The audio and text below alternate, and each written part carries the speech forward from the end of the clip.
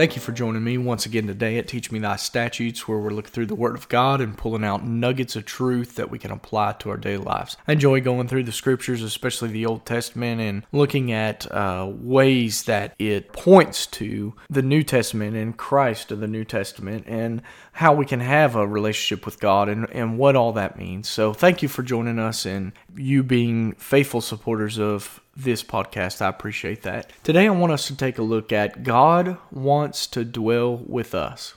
I'd like for you to read Exodus chapter number 25, verse number 8. We'll go ahead and read that here today. It says, "And let them make me a sanctuary, that I may dwell among them." In the last episode, we talked about spending time with God and that God desires that we spend time with Him. Today, I want us to take a look at this verse of Scripture and find out that God wanted the children of Israel to make Him a sanctuary so that He could, quote unquote, dwell with them. Not only does God want to spend time with us, but God wants to dwell with us. It blows my mind why God would want to dwell among us sinful people. We were created to bring Him glory. I believe that God is pleased with His creation when it brings Him the glory that He deserves. According to Merriam-Webster's dictionary, the word sanctuary means a consecrated place or a place of refuge and protection. God wanted a consecrated place in which was set aside for Him to dwell. I believe the second part of that definition, having to do with a place of refuge and protection, is a benefit to us.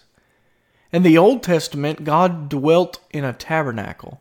In the New Testament, He came and dwelt among us. And today, if you are saved, He dwells within you. Have you prepared a good place for Him to dwell? Is He comfortable dwelling inside you, or do you have sin that pushes Him to the side? Get rid of your sin today and make a good dwelling place for Him. You see, God wants to dwell with us. If you aren't saved, He doesn't dwell with you. The good news is He wants to, and He can if you're willing to repent of your sin and ask Him to forgive you. God wants such a deep personal relationship with you that He wants to dwell in us. What an amazing thought. God, the creator of the universe, wants to dwell with us. I hope that you take this and you think about things in your life, the things that you're doing, the things that you're about to do. Are they pleasing to God? Do they create an environment where God wants to dwell with you? If not, change them. If they are, thank God that God wants to dwell with you and spend that time with you.